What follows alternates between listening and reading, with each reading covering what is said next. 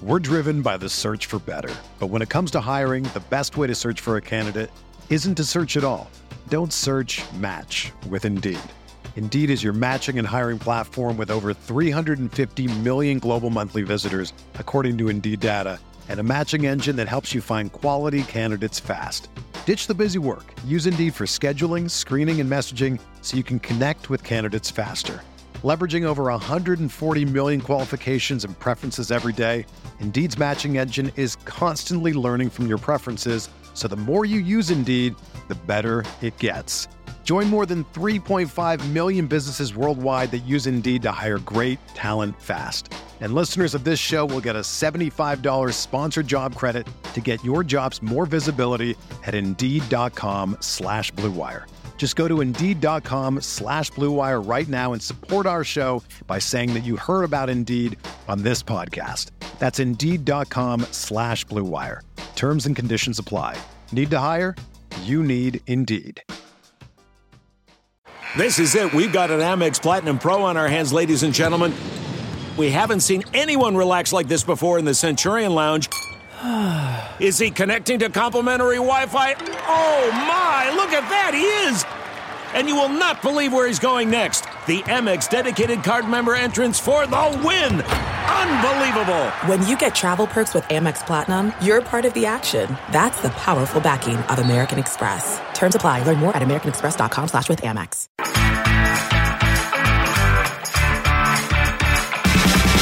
We are live. All right, a couple of technical difficulties. We are back live here on the Her Hoop Stats Happy Hour live from beautiful Assembly Hall here in Bloomington, Indiana. And of course, we're just kidding. We're at home. We are waiting patiently for the Michigan-Indiana game to start at 6 p.m. We're going to talk some WNBA free agency, talk about all the trades that went down. We're going to talk about Michigan, Indiana, and then we're going to talk about South Carolina and Tennessee. So welcome, hang out, have a glass of wine, do something. I forgot to pour myself some wine before we got on. Calvin, how you doing? First off, let's say a quick thing about the weather in Indiana, because that's what we're talking about before we realized that our stream was not working. Shay's in the background smiling. She's our producer. Something always goes wrong with our little streaming platform, but it's working now. So what's the weather like in Indiana? What's your best guess from the great state of Illinois? Yeah, I can probably get to Indiana in under 2 hours if I drove straight east. So the weather's probably pretty similar to here, which is freezing and lots of snow. Perfect weather to stay inside and watching basketball. Yeah, it's also freezing with freezing rain and ice in Washington, D.C. If you're at home and you're affected by any of the crazy winter weather, we hope you guys are doing all right, and we hope you're hanging in there, and we hope you guys can have some fun with us here with our Zoom backgrounds with Assembly Hall. So, Calvin, we don't have a ton of time. So what we're going to do here today is talk about the trade that went down, the big Natasha Howard trade, while also talking about some ancillary moves that happened after it and breaking it down by each team. And what we're going to have is Shay, our wonderful producer, as I mentioned, having a timer on us to keep us to about like 5 minutes per team. So then we don't go like super crazy, as I want to do as someone who likes to talk about this stuff and writes about it often. So Shay, when you are ready, we're going to start talking about the New York Liberty. So let me know when we're good to go. All right. Timer is going off. So we have 5 minutes to talk about the New York Liberty. I'll quickly tell you what they did. They traded the number 1 overall pick in this year's draft, their second round pick in next year's draft, and the Phoenix 2022 first round pick, which they acquired in a trade that sent Kia Nurse and Megan Walker to Phoenix, along with that 2022 first round pick, and the 6th overall pick in this draft for Natasha Howard.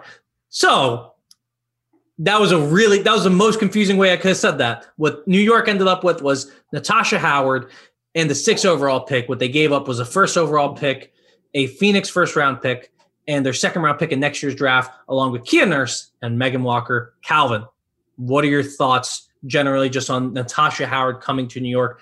How high does that push their ceiling? Well, I think it's huge. It definitely speeds up their timeline. I think Kevin Pelton put it best in his article when he said, if you could sort of create a player in a lab to fit the 5 in Walt Hopkins' 5-out system, you would probably basically create Natasha Howard. I think she's perfect. Obviously she's talented anywhere she goes, but in terms of what Walt Hopkins is trying to do, both with, like I said, 5-out, a lot of cutting off the ball, a lot of ball screens and pick and roll action with Sabrina Ionescu coming back, who was really used to running that at Oregon, and she's going to have a field day running this with Natasha Howard, though. I think, Natasha Howard, this is, for both sides, just a perfect fit. Yeah, I really love the fit defensively, especially. I think offensively, we're going to have to see how much Natasha Howard can get back to that 2019 form where she was an MVP candidate.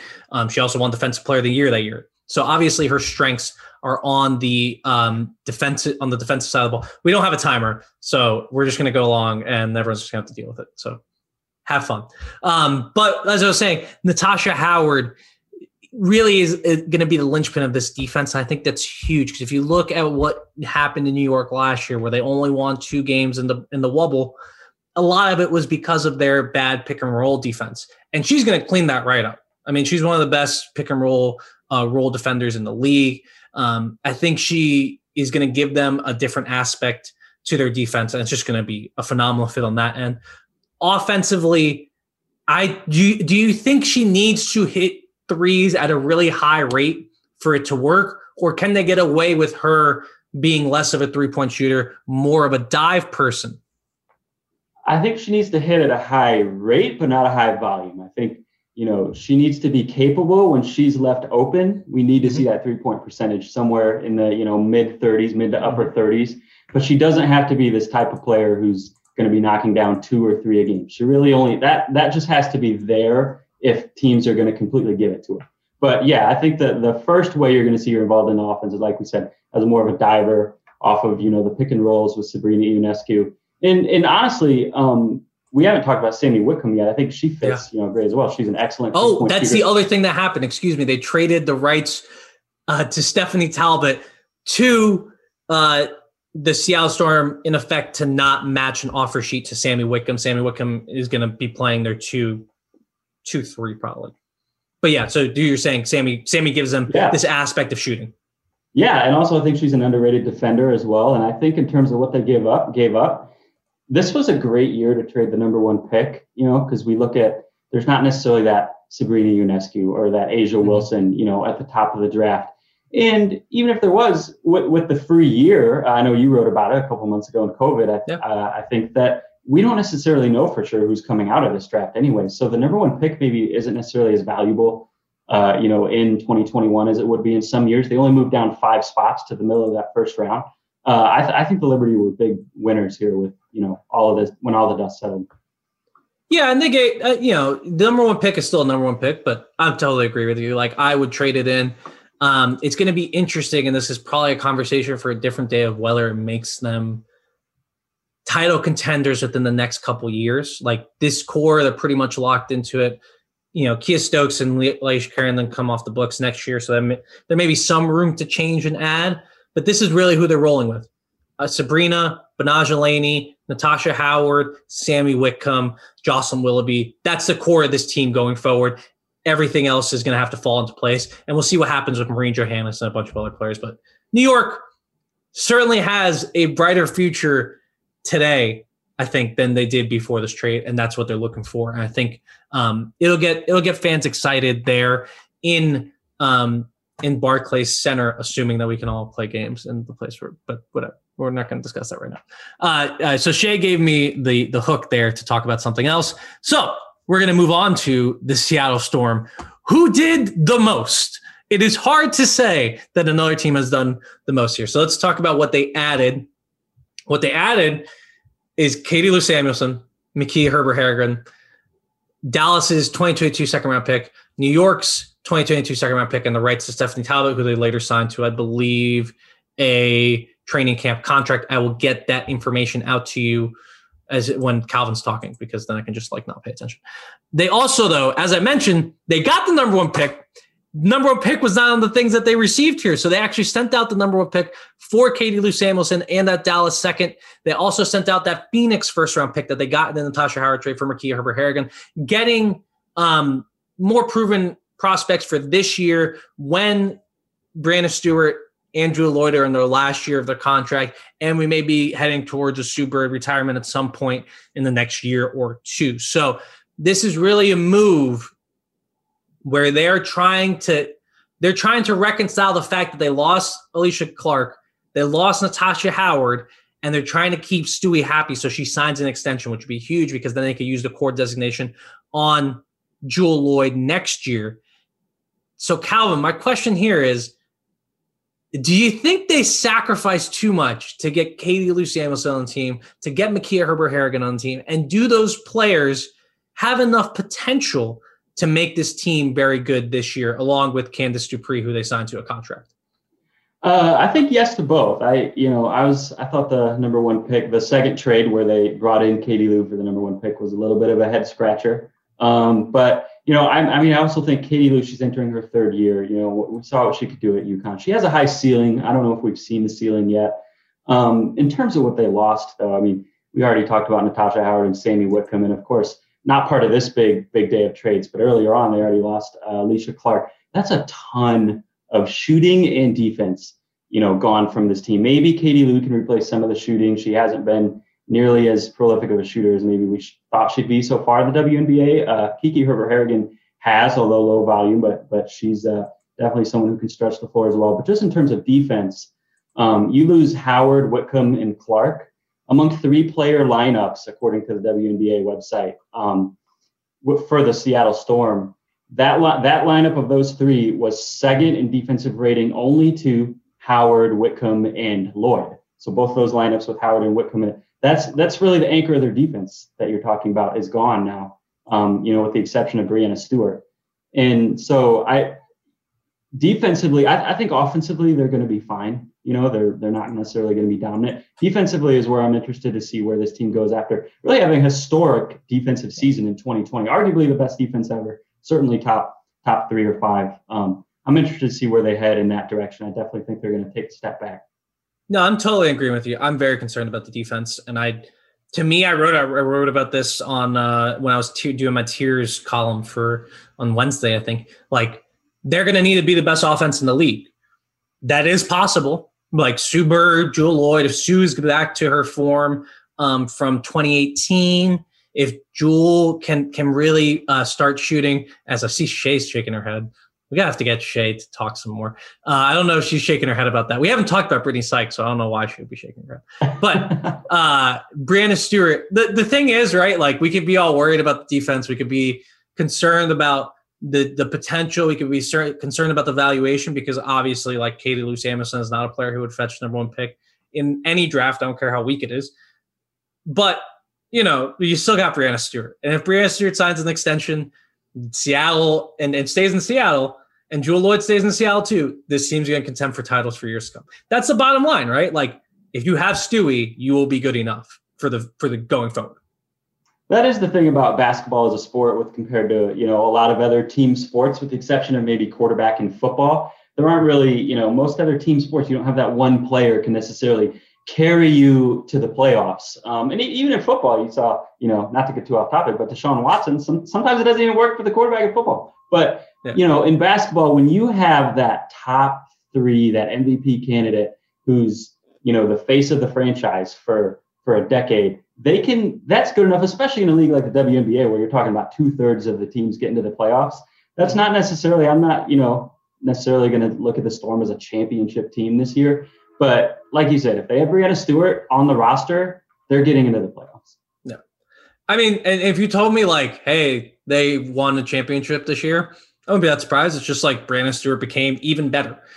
So that's where you're at with Seattle. You just got to keep those two. If you keep those two, you'll be rolling. And it might actually be a good idea. I think I want to say Ben Dole who was writing about this. Maybe I'm giving credit to the wrong person, but I think Ben wrote about it. Like, it's actually kind of easier to build around 2 Supermax players than 3 or 4. Speaking of trying to build around 3 Supermax players, let's move to the Phoenix Mercury. Okay. Phoenix. What they did, obviously, they said they sent out 2 first-round picks.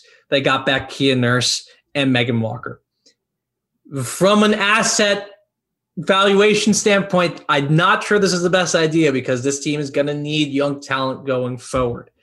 However, Phoenix is all about Diana Taurasi. They're going to give her everything they can give her in order to give her the tools she needs to win a championship in Phoenix in her waning years. Let's be real; these are waning years. Like they're going to do everything they can to get her another title, get Brittany Griner more talent to go chase the title. If you release yourself from the idea that they need young talent, this is a pretty good trade because Kia Nurse is a damn good player. I know she had a terrible season last year, but she's going to be much better this year, especially when she doesn't have an ankle sprain and when she's not like the only creator in an offense. I think she'll do great. They also brought in Megan Walker. I think Megan Walker has a ton of talent. Really weird year in New York last year. I think she has potential too. So I am a little concerned with them just shipping out first-round picks after year after year after year. This is like the 3rd year that they've done it, and last year they traded the pick that became Jocelyn Willoughby. Actually, no, they drafted Jocelyn Willoughby and then traded her for Tori Walker-Kimbrough, who's not on this team anymore. So I am concerned about the valuation. But, Calvin, my question to you is, does Kia Nurse and Megan Walker push this team just a little bit higher into the title conversation for you? I'm not ready to go there yet in terms of the title conversation. I think they've improved, but so have a lot of other teams at the top, maybe even more so. I'm not ready to put them in that tier quite yet. I do think, the point that you brought up with Kia Nurse about being the only creator on that offense last year, that's a good one because I think with both of these players, with Megan Walker as well, that we're going to see improvement this year because with the defensive attention that Brittany Griner gets, defensive attention that Skylar Diggins-Smith gets and Diana Taurasi gets. These 2 players both shot below 25% from 3 last year. That's not happening again this year. Kia Nurse was 35% the year before that. Megan Walker was a 40+% 3-point shooter at UConn. These 2 players are going to be a lot more free and get open looks. And we're going to, see a lot more offensive production from both of them. But I'm with you though on the first round picks. I'm not sure if I really like when you have, like you said, Diana Taurasi she might play another 20 years for all we know, but she is 39 or whatever she is. Your other 2 cornerstones are on the wrong side of 30 as well. Not sure if you just want to be playing so free and loose, if you will, with these first round picks. Yeah, I agree. They do have they've hit Brianna Turner is really good. I think Alana Smith's good. And Bria Hartley, they gave her a max contract, and that's a big old contract, but when they were rolling last year, she was playing great. So I can't fault them for that. However, I'm concerned just how's Turner going to fit next to Griner after her year last year where she really exploded when Griner left the wobble? How is Bria Hartley going to do in year 2 off an injury? Can she take another step? Because she's going to need to take another step. She took a step last year, but she's going to need to take another one. Same with Kia Nurse. And then guess what? Let's say Kia Nurse takes that next step and plays great. She's going to get a big old contract offer because she's a restricted free agent. And the Phoenix cannot match. They're almost capped out as is. So I just am a little concerned with this team's ceiling. This is another team, right? If you have Diana Taurasi, if you have Skylar Diggins-Smith, if you have Brittany Griner, you will compete for a title. It may mean you're the 5 seed, but you're in the hunt. So there's that aspect to it. But I am concerned about their future, and I think there could be a cratering out at some point if Diana Taurasi falls off even a smidge, because she was tremendous last year. So that's my big question. It's okay, let's say Diana Taurasi takes a tiny step back. Because she's 40, right? Diana Taurasi's 40 something. What happens? What happens to this team? Can they survive it? Yeah, and you brought up their ceiling. I think if it's a tiny step back, they can survive it in terms of being a playoff team. I think these moves raise to their floor a lot, but I'm with you that it's not about the floor. I'm concerned about the ceiling, and I'm not sure, unless Diana Taurasi is every bit of the Diana Taurasi of last year, if they have that championship ceiling. I agree. All right, let's move on. We're getting the hook from Shay. This is going to be weird because we're putting this out as a podcast. So if you're listening to this podcast, hello, how are you? But Shay is producing this as a television. What is television now? We're wasting time. Moving on to the Dallas Wings. How fast did Greg Bibb accept the offer for the number 1 pick for Katie Lou Samuelson? Did he even hear the rest? He just heard, hey, can we trade you the number 1 pick for Katie? Yes, that is what we're going to do. That 100%. Yes, done. Call in the league right now. That's a tremendous bit of business for Dallas. The issue now is that, and they've had this issue for the last 2 years. They have 12 players on the roster, and they have 5 picks in the first 13 picks of the draft. They have number 1, number 2, number 5, number 7, and the first pick in the second round, which is number 13.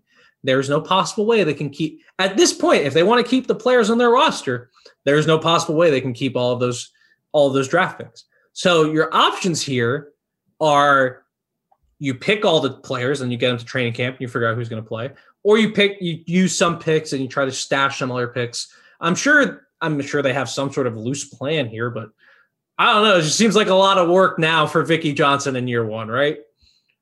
Yeah, I don't know if you've ever played fantasy sports. This is what it reminds me of. It's like, if you ever play fantasy sports in a league with some people who are not that active, a little bit, and so there's a few people on free agency who are on the waivers who are really good, and you feel like you need to pick them up. But you already have a full roster of people who you love and you don't want to drop. And you're like, why can I only keep 12? Why I wish I could keep 18 because there's so many rules. It's the rules. It's how the league works. This is what it feels like to me, the situation the Wings are in, where they have so many of these young, valuable pieces, and they don't necessarily have time to just because they can't keep 18 or whatever it is people on their roster. They can't keep all these people for 2 or 3 years and see who pans out and who doesn't. And then, keep the ones that do, which would be a great strategy, because if you have 7 first-round picks in 2 years, you're almost guaranteed to hit on, at least 2 or 3 of them, even if you have some big swings and misses. But they can't do that. So, I mean, like you said, you have to, regardless of how many spots you have, when you get that offer of Katie Lou Samuelson for number 1 pick, that's an automatic yes. You don't even think about, what am I going to do with this number 1 pick? Am I going to have room to sign this number 1 pick? You say yes, figure out the rest later. The rest we'll let the dominoes fall and take care of themselves. But I am interested to see what moves this team makes in terms of all of these people they're going to have to sign. I think they can take I don't know how to pronounce her name. I'm going to butcher it. Alwak Kuir. Have you heard her name before? I've only read it in print.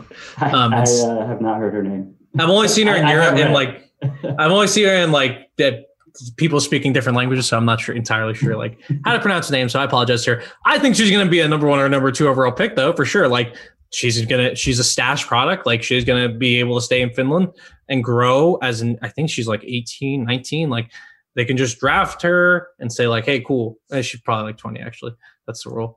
But they can draft her and say hey, cool, you stay overseas while we figure out our whole thing. Yeah, she'll be 20 in August. They can say, hey, chillin', you stay overseas and we'll wait it out. So I'm guessing she's going to be a number 1 or number 2 overall pick. The question is, who do you bring in, right? I don't know, Charlie Collier would fit nicely at center, but it is going to be very confusing because they have Bella Allery, who they use a number 5 pick on. Isabel Harrison's here. Can they cut Megan Gustafson without the state of Iowa going and burning down the Wings facility? That's the question. Kayla Thornton just signed an extension, though. They committed to Mariah Jefferson. Marina Mayberry had a great year last year next to Rika Gumbwale. Alicia Gray just signed an extension. So it's they may have to use one of these picks to get off Astu Dor or Isabel Harrison, although I kind of like those players. You can use them. Brian Agler didn't use them last year, but I don't know what Vicky Johnson's going to do. So it's a lot of work. It's obviously a great trade, a really great piece of business for Greg. And I think with Enrique, right? Listen, we're right back to where we started on all these teams. You got Enrique, you got Satu, it's probably going to work out. Like you're probably fine. Like we don't need to criticize it too much because you got 2 really good players to build around. But I'm interested to see what's going to happen. Like how many European players can you pick in one draft and trade those picks? Okay, let's go to the last team involved in this trade. And don't worry if like we're not talking about your team right now. It's just like they weren't involved in this trade, and that is what we were talking about.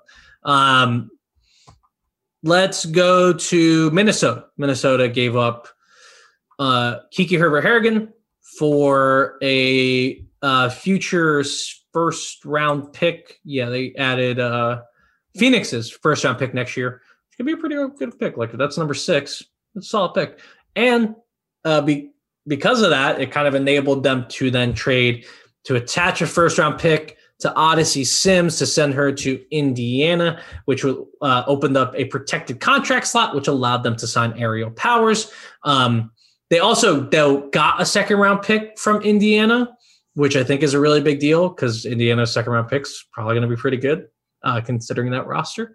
So they kind of traded down maybe like 5 spots, 8 spots maximum in next year's draft, while also getting a first rounder for Kiki Herbert-Harrigan, who probably wasn't going to play on this team that's trying to win now. Minnesota did a lot. What do you think of this team now that they have everything officially done? And what do you think about just like the asset plays in this trade for Herbert-Harrigan and the other trade for Sims? Yeah, well, I said this in the last podcast or the last show that we did together, that Minnesota's my very early pick to win the championship. I know you put them sort of at the top of your tier 2 in your tier article that just came out. Was that today? Recently, go check it out. I think it was it was like on Wednesday, but yeah, go check it out. Yeah, great stuff on the Hoop Stats newsletter. Yeah, go read it all. But it may be a little bit of a bold take, but Minnesota certainly believes that they can win a championship, and so they certainly, like you said, with this trade to get the second rounder from the Fever, they certainly believe that they're going to have the number 12 pick in the first round. Who knows what the Fever are going to have, but it's probably going to be somewhere between 13 and 15. You're really not moving down very much, and you're also, of course, saving a little bit of money there if you sign that player because, according to the CBA, the rookie skill contract is going to be slightly cheaper with the second round. It might actually be worth it to save whatever small amount that is. The difference between, 11, 12 and whatever, 13, 14 is really not going to be very big. I don't actually mind this trade for that reason, even though on the surface it looks like, well, they gave up a first rounder, they gave up a third rounder, they gave up Odyssey Sims. All they brought back was a second rounder. It sort of looks lopsided on paper, but you have to sort of view Aerial Powers as part of the trade too, right? Because this trade was in order to, free up, like you said, that 6th protected spot to be able to sign her. I think the jump, to add Aerial Powers to the roster, and also, like we said, that's not really a very big difference for that first and second round pick that they're trading. I think this made a lot of sense, from the Lynx perspective. I think it was I thought it was an excellent job by Coach Reeve because she had her back against the wall. Like I wrote about this even before it was happening. Like I knew teams were going to try to extract everything they possibly could from Cheryl Reeve because they knew she had to do it. She already signed Aerial Powers. She did not have a spot for Aerial Powers, so she needed to make this trade. She had her back against the wall, and she got Indiana to take a decently favorable deal. Like Minnesota probably left a little unhappy, but in the back of their mind, they're like, yes, like we did it. Like we did a really good job to get off Sims, and not that they don't like Sims. Hell, they could still bring her back since Indiana inexplicably waived her, which is another issue for another podcast / live stream. But they could hypothetically bring back Odyssey Sims. We have not found a rule in the CBA that says I cannot do that. It seems like something that's illegal, but they could do it. So this team, though, is largely intact, and they have a really good chance. I'm with you. Like, I think they could win a championship. I think I put them behind those 3 teams in my article. I said that I put them behind Chicago, Washington, and Vegas, assuming all those teams have all their players. I think those 3 teams are just a little bit better, but Minnesota's damn good, and I'm really excited for particularly Kayla McBride. She is going to look so good in Minnesota's system. Like, it's going to be amazing. And you could already see how much Reeve and McBride are smiling about the types of cuts that they could do, how they could use her coming off the line, how they could use her with the ball in her hand. So I'm really excited for Kayla McBride. And, guess my question is, like, isn't Afisa Collier just like a top 5 player? If she's a top 5 player, they're going to win a championship. I think she is. I think she's borderline top 5 right now. I also think, I agree with you what you said in your piece in terms of Minnesota maybe being a step behind those first 3 teams you mentioned in terms of talent. I also think Cheryl Reeve can win a championship with a roster that's a step behind the top tier in talent, because she has shown herself to be a talent developer and a coach that can get the most out of the sum of the parts, if you will. So that's why I'm picking the Lynx as my champion this year. But I love what they did this offseason. Jumping the gun, man. You're making a championship prediction on February 18th. I know you didn't ask me to. I just Come on. I just had to. Well, you're making a championship prediction on February 18th. We don't even know when the damn season's starting. That's a bold take. I'm not going to predict anyone to win a championship. Although I'm sure someone somewhere is mad about the article that I wrote tearing out teams. But that's your problem. That is not my problem. All right, let's move down the ranks to college basketball. This is an area where you have the expertise. And I'm going to let you shine here because frankly, I haven't this month has been insane in terms of the WNBA. So that's pretty much what I've been doing is just watching tape of players and trying to figure out how they're going to fit on teams. So I haven't watched a ton of basketball. So right now I need Calvin, the educator here on the Her Hoop Stats Happy Hour to educate me on Indiana and on Michigan. I'm not rooting for Michigan. I don't particularly like Michigan. And I really enjoy a lot of Indiana stuff. But these 2 teams ranked in the top 15, they are currently 2nd and 3rd in the Big Ten standings. Michigan is behind Maryland, and Indiana is at 11-2, whereas Michigan's at 7-1. Michigan obviously had that big COVID layoff for 2 weeks. Seems like issues got resolved, which cool. So this game is kind of going to determine who gets a shot at winning the regular season championship if Maryland falters, right? So give me the big picture on, let's start with Indiana. What makes Indiana go? Well, so Indiana, what I love about Indiana is that they basically have, you could sort of say, 3 point guards in their starting lineup. It starts with Grace Berger, who's one of 8 players in the country, averaging 15 points, 5 rebounds, 5 assists. She has 2 triple-doubles. I think I might be wrong about this. They're the only 2 this season, in college basketball. And then you have Allie Patberg, who's taken a step back actually from last year, but Grace Berger has sort of replaced some of that production. This is Allie Patberg's first year after, the last 2 seasons she shot 38, 39% from 3. This year that's dipped below 30%. So I'm interested to see how Allie Patberg steps up tonight and if she's able to knock down her perimeter shots. But you have both of those players who last year Patberg averaged 5 assists, Berger averaged 3. This year that's flipped. Berger's averaging 5, Patberg's averaged 3. You also throw in Nicole Cardano-Hillary, who has stepped into the starting lineup, as their 5th starter now, transfer from George Mason after Jalen Penn, had that ankle injury and opted out. She played point guard for 3 years at George Mason, and now she's, basically the 5th starter on this team. You really have 3 capable ball handlers, capable shooters, and it's a perfect storm for Mackenzie Holmes in the middle to just be able to eat and go to work. So I love watching this team and how these players how those perimeter players sort of play off each other. They're all able to find each other, and how Mackenzie Holmes just absolutely dominates the paint on both ends of the floor. Yeah, you look at this team's stat profile and the games you've watched them, they're just a dominant defense. They are 7th in the nation in the Her Hoop Stats defensive rating at 76.2 points per 100 possessions. Offensively, 107.6 points per 100 possessions, which is 29th among 343 teams in the country. That is damn good in a conference that is one of the best in the nation. And then when we flip it over to Michigan, I can tell you what makes this team go. I know enough to know this. It's Naz Hillman. She is just a dominant inside force. 26 points per game. Her 11.7 rebounds per game. 0.7 blocks. A beast in every regard. Obviously, we all know that she had a 50-point game against Ohio State right before the team had to go on that COVID break. And I'm interested in getting your perspective on this. Like, I don't know how to think. And I think Naz Hillman is a junior, right? She is. Yeah, Naz Hillman's a junior. So I'm just like, as a WNBA person, I'm not sure how to think about her in terms of what she can do at the next level. Not that it matters for this game, obviously, but I'm interested in getting your perspective as to what you think she could profile as in the pros. Yeah, well, she's not a shooter, really. She hasn't taken any threes. She doesn't stretch the floor. She doesn't need to at this level because she's so dominant in the paint. Like you said, she's shooting 79% at the rim, and that's on high volume. Like you said, 26, third in the nation in game in points per game of 26.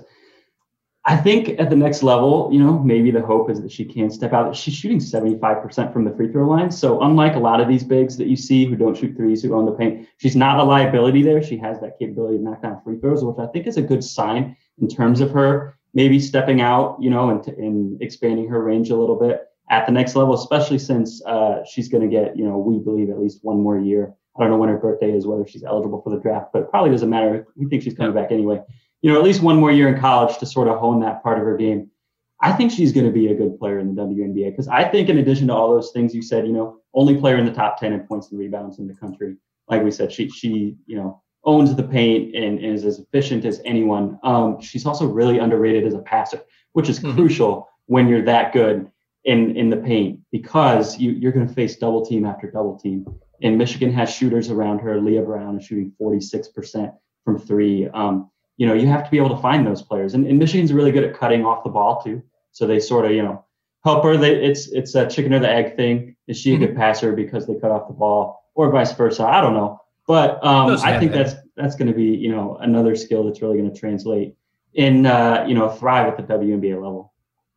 Did you bring up her offensive rebounding percentage? Because that 18.7, that's absolutely absurd. that's crazy. It's unbelievable. It's what she's able to do really on both sides of the ball in terms of rebounding is just unreal. I was just going back and watching the film earlier of their game a couple days ago against Michigan State. And I mean, she had, I think, 5 offensive rebounds in the first half. I might have that number wrong. Every from the jump, Michigan State was sending 2 bodies sometimes at her to box her out. It didn't matter. She's relentless. And it's a huge part of Michigan's offense is, in addition to, all her paint touches that she gets, is getting the ball on the rim and letting her go get it.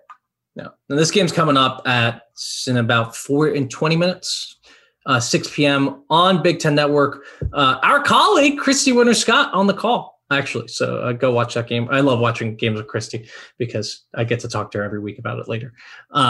Also, the shouts to Christy because her South Lake Seahawks lost in the regional final. Which that's a significant bummer because they had a pretty Cinderella season. Her daughter's high school team, who she is the coach of, and Bree Scott heading to Georgetown, who almost won today and did not because they're having a rough season.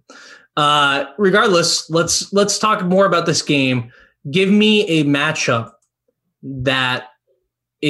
what's a key matchup in this game? Is it going to be whoever's guarding that? Like, do you even try to stop Naz Hillman? Because Ohio State kind of just let her eat and won the game anyways.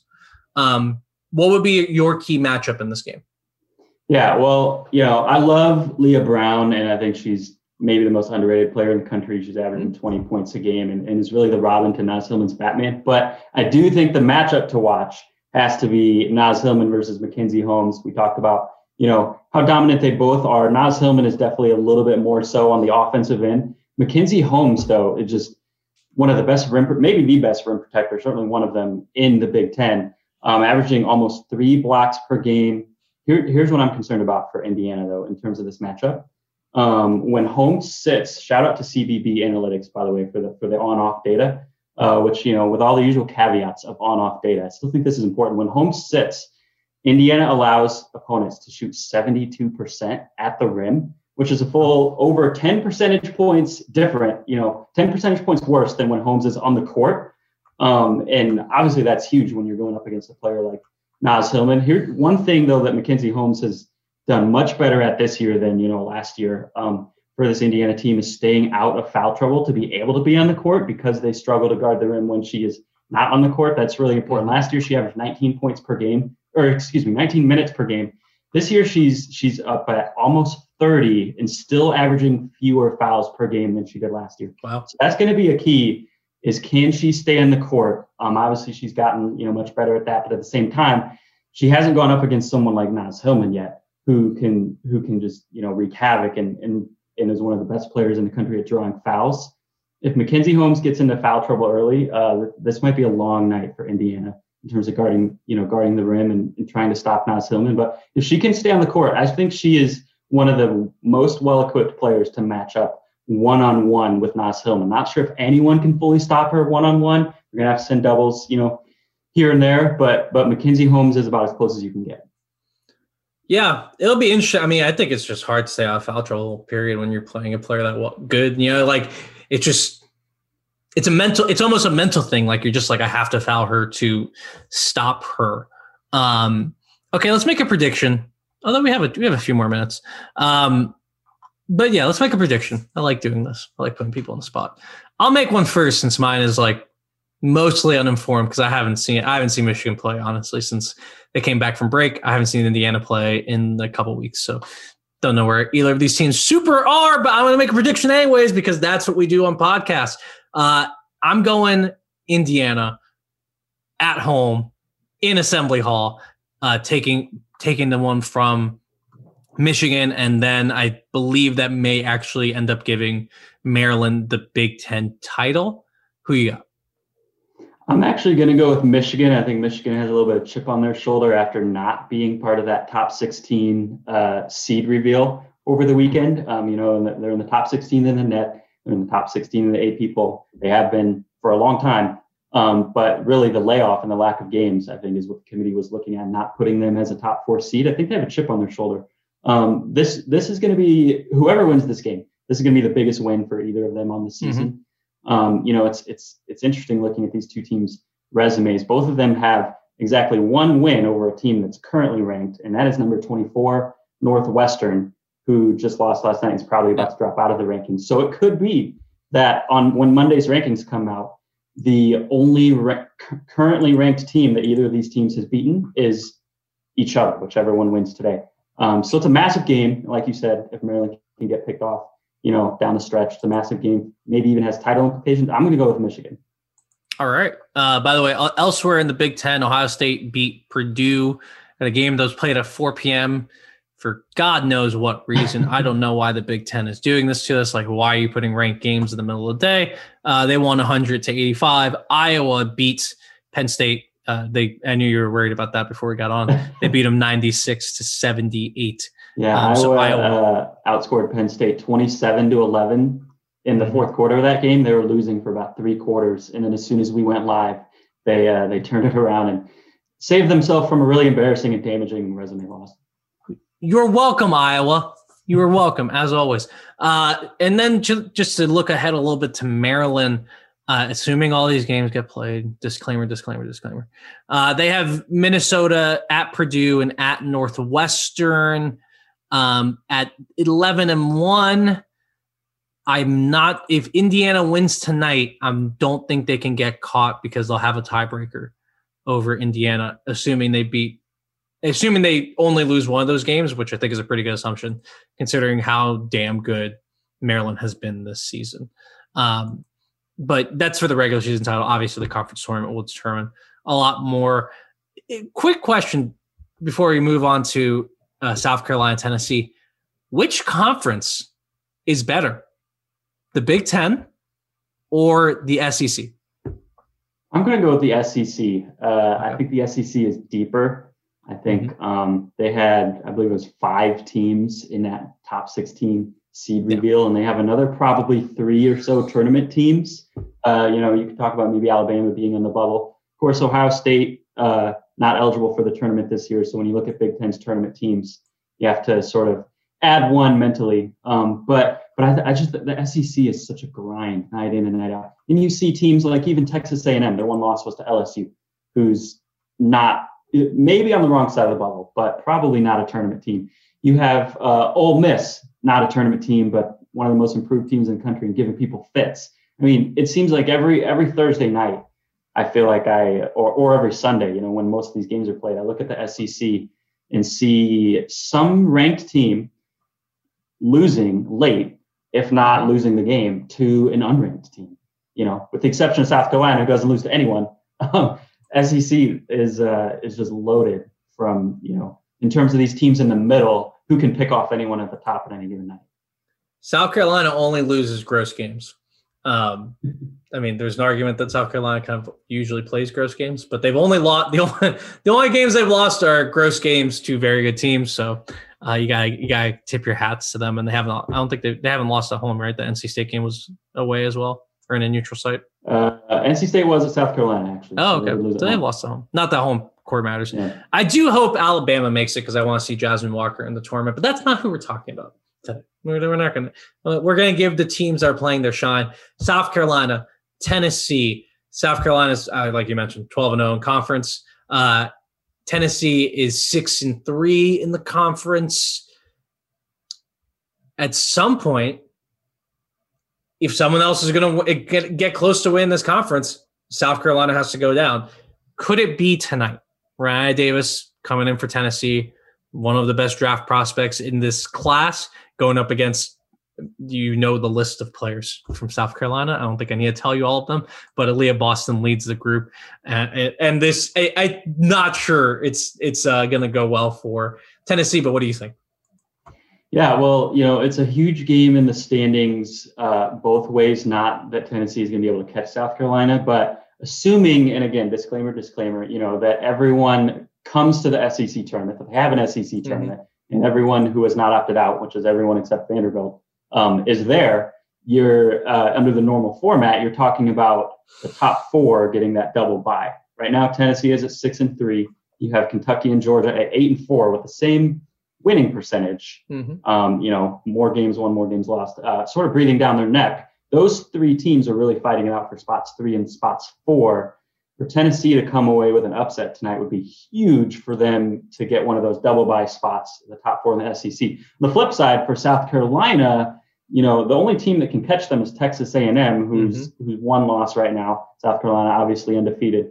They play each other if it doesn't get canceled for the only time this season on the last day of the regular season, which if they both win out until then will be for the SEC regular season title, because if Texas A&M wins, they'll both have one loss. They'll have the head-to-head tiebreaker. So this is a really big game for South Carolina too, to be able to make sure that they stay ahead of Texas A&M, or at least even with them. And that game is for the title. If they get picked off, South Carolina has a pretty tough schedule coming up. They go to Kentucky. They play at home against Kentucky in their next game. Kentucky game Fitz, was up for most of the game, ended up losing by 5 the last time around. So this, if they do get picked off tonight, it could turn into a 2-game losing streak. Yeah. You never know. Ryan Howard could go off on them. And all of a sudden Texas A&M could be in the driver's seat. So it's a huge game, in the standings both ways. I got South Carolina though. I just think they're a more talented team. That was my long-winded way of leading up to my prediction that I am going to go with South Carolina. I'm not going to get that bold. I hope it's a close game. I don't know if it will be. South Carolina is just too talented. I think if Tennessee is going to win this game, though, what they're going to have to do is take advantage of their length in the backcourt. Both of these teams are really big in the front court and own the paint. There's 2 teams in the country who rebound over 40% of their own misses and over 70% of opponents' misses, and also block over 13% of their opponents' shots. That's South Carolina and Tennessee. So in terms of offensive, defensive rebounding, and blocks, these 2 teams are the class of the country. Like you said, Renaya Davis, Aaliyah Boston. There's just so many big people on both these teams. But here's where I think Tennessee wins it, if they do win it, is that Tennessee also has that size in the backcourt, which South Carolina can't match up with. Destiny Henderson, 5'7", Zia Cook, 5'9". They are more talented and they are quicker, but they are not bigger than Tennessee's backcourt, who is 6'1", 6'2", 6'2". We talked about how much Nas Hillman dominates the paint. She's 6'2". Tennessee's whole starting lineup basically is 6'2 plus, except for their shooting guard, who's 6'1", in Ray Burrell. So if you can, get some of those players like Henderson and Zia Cook caught up, in a matchup in the post force them to guard, Tennessee's 1s, 2s, and 3s in the post. And also just take advantage of that length to get deflections, to help and just frustrate. It's always when you're a little guard. When I was playing basketball, I was a little guard, so I hated when someone really long and lanky and big was on me. And that's what Tennessee does to you, So if Tennessee's going to win the game, it's going to be by taking advantage of their length in the backcourt. Excellent analysis and graphics that Shay was putting up there. That was really fun. I was just watching it on my phone, so that was a lot of fun for me personally. I think South Carolina's going to win. I don't need all the fancy numbers or whatever. South Carolina's just a better team. I believe in the length in the backcourt. They make a good point. I just think Destiny Henderson, Zai Cook, those players can get to the rim. And what happened against UConn and what hasn't happened other times this season is they literally could not make anything. Not that this team shoots great, right? This is not a tremendous shooting team from the field, but they're better than what they put on tape against UConn because there was just a lid on that basket. I think this team is amazing. I just think this defensively, they're third in the nation on her hoop stats defensive rating. It's tough to score. It's tough to score because they have Aaliyah Boston to start off with. And then you have a bunch of willing, tough defenders, including Victoria Saxon, who I think is one of the tougher players in the nation. So I'm excited to see where this team goes. I think they're going to win tonight. I think the bigger question is when they play Texas A&M, do they put it down on Texas A&M? Because they play good team. Like you mentioned, this was one of the best conferences in the country. They put it down on good teams. But I want to see them do it again now that they've, kind of got dinged against UConn, just to see how they can play against a really, really good team in Texas A&M and come out and win the conference, put their stamp on this season like they did last year before COVID hit and we lost the remaining season, right? They were on this massive winning streak. So I want to see them do it again soon. Starts tonight against Tennessee, like you mentioned. Then they're going to go off and play Kentucky, Florida, Texas A&M. I want to see them put it down on all three of those teams because they should be better than all three of those teams, frankly. Just flat out, you need to be putting it down on those teams because you're better. Now, my question, though, we have 2 minutes left. I want to get off so people can get to their TVs. But is South Carolina the best team in the country, in your estimation, good sir? They're one of them. I'm going to go with Stanford as the best team in the country. They're already, right up there in whatever metric or ranking you want to look at. And I think people don't talk enough about how Stanford has done that basically on the road all year. They went from November 20-something, I don't have the dates in front of me, to February 6th or something like that. With the whole month of December or January without playing a home game. And in addition, Michelle Smith, Pac-12 writer, brought up a great point the other day that Cal, Stanford's travel partner in the Pac-12, has had a really long COVID pause. And therefore, wherever Stanford goes, whoever they're playing, only has to prepare for them while they're having to prepare for two opponents. They go to Arizona, they have to prepare for Arizona and Arizona State. Both of those teams are only spending the whole week preparing for them. And despite all that, they've still put together one of the best resumes and, one of the most impressive performances in the country. I'm going to go with Stanford as number one. I certainly think South Carolina is in the top three and could definitely win a championship. Especially if their transition game is working and if their shots are falling. You mentioned, their shooting. If you go through their game log, it's their 3-point percent, 50%, 50%, 10%, 10%, 50%, 10%. It's so inconsistent. When their shots are falling, no one's beating them. And when they're getting out in transition, like we said, Destiny Henderson, Zia Cook, even if they're a little bit too small to maybe match up with some of those Tennessee guards in the backcourt, they're going to beat them all down the floor. So it's not going to matter. And they're going to beat them off the dribble. So it's not going to matter. Their transition game, that's also what lost them the game at UConn, I think, is their shots not falling. And UConn really, really did a good job of getting back and slowing them down in transition. I don't think Tennessee is going to be able to handle that. I don't think most teams can. So if South Carolina can get out in transition, and connect on their shots, I think they're right there with anyone in the country. Yeah, I think South Carolina is the best team in the country. Just they have too much talent. I've said it before. Stanford's excellent, and we'll give UConn credit. I don't know why I don't believe in UConn this year. They just have too many freshmen. I just keep and Paige is incredible, and Kristen Williams is incredible. I love Olivia Nelson-Ododa. I just don't know why I can't believe in this team. I can't believe in UConn as the national championship favorite. I still think it's South Carolina or Stanford. Or you know what? You could convince me on NC State because I think NC State might have the highest ceiling in the country, but they also have a pretty low floor, especially for these good teams that we're talking about in the top 10. And if Angel Reese was healthy, I'd say Maryland's up there too, but she's not. So if she comes back, I'm not sure where we are with her injury. She comes back, she's the next one. The last thing that I've heard, which may not be up to date, is that she has a chance at coming back in early March. I certainly hope that happens because I agree with you. I think she had a phenomenal start to her freshman year, in November, and if she comes back, this team's ceiling is a national championship. Yeah, I just don't know how how is she going to come back? She's a freshman, so we'll have to see. We have plenty of time to talk about that on these Her Hoop Stats happy hours. We're going to try to do one every week. Next week, I'm not going to be here. Megan Gower is on the last one. Megan Gower is very good at this, so you will be in very good hands, regardless if I'm here or not. Thank you to Shay Jennings, who was clicking the clacks, ticking the talks. So not tick. No, she wasn't TikToking. I don't know. Actually, were you TikToking? No, she was not. She was not on TikTok while producing this. And Calvin, thank you to you for providing our college basketball insights and going with me on the WNBA journey and providing your insights there. This was a lot of fun. If you are hanging out with us on the live stream, thanks for joining us on Twitter and YouTube. If you're listening to this on the podcast, please laugh at our takes about these games that you've already watched from last night. We will talk to you guys very soon, and have a great day. Stay safe out there with the snow and all that too, because that's scary stuff. So be safe. Talk to you soon. Have a great night.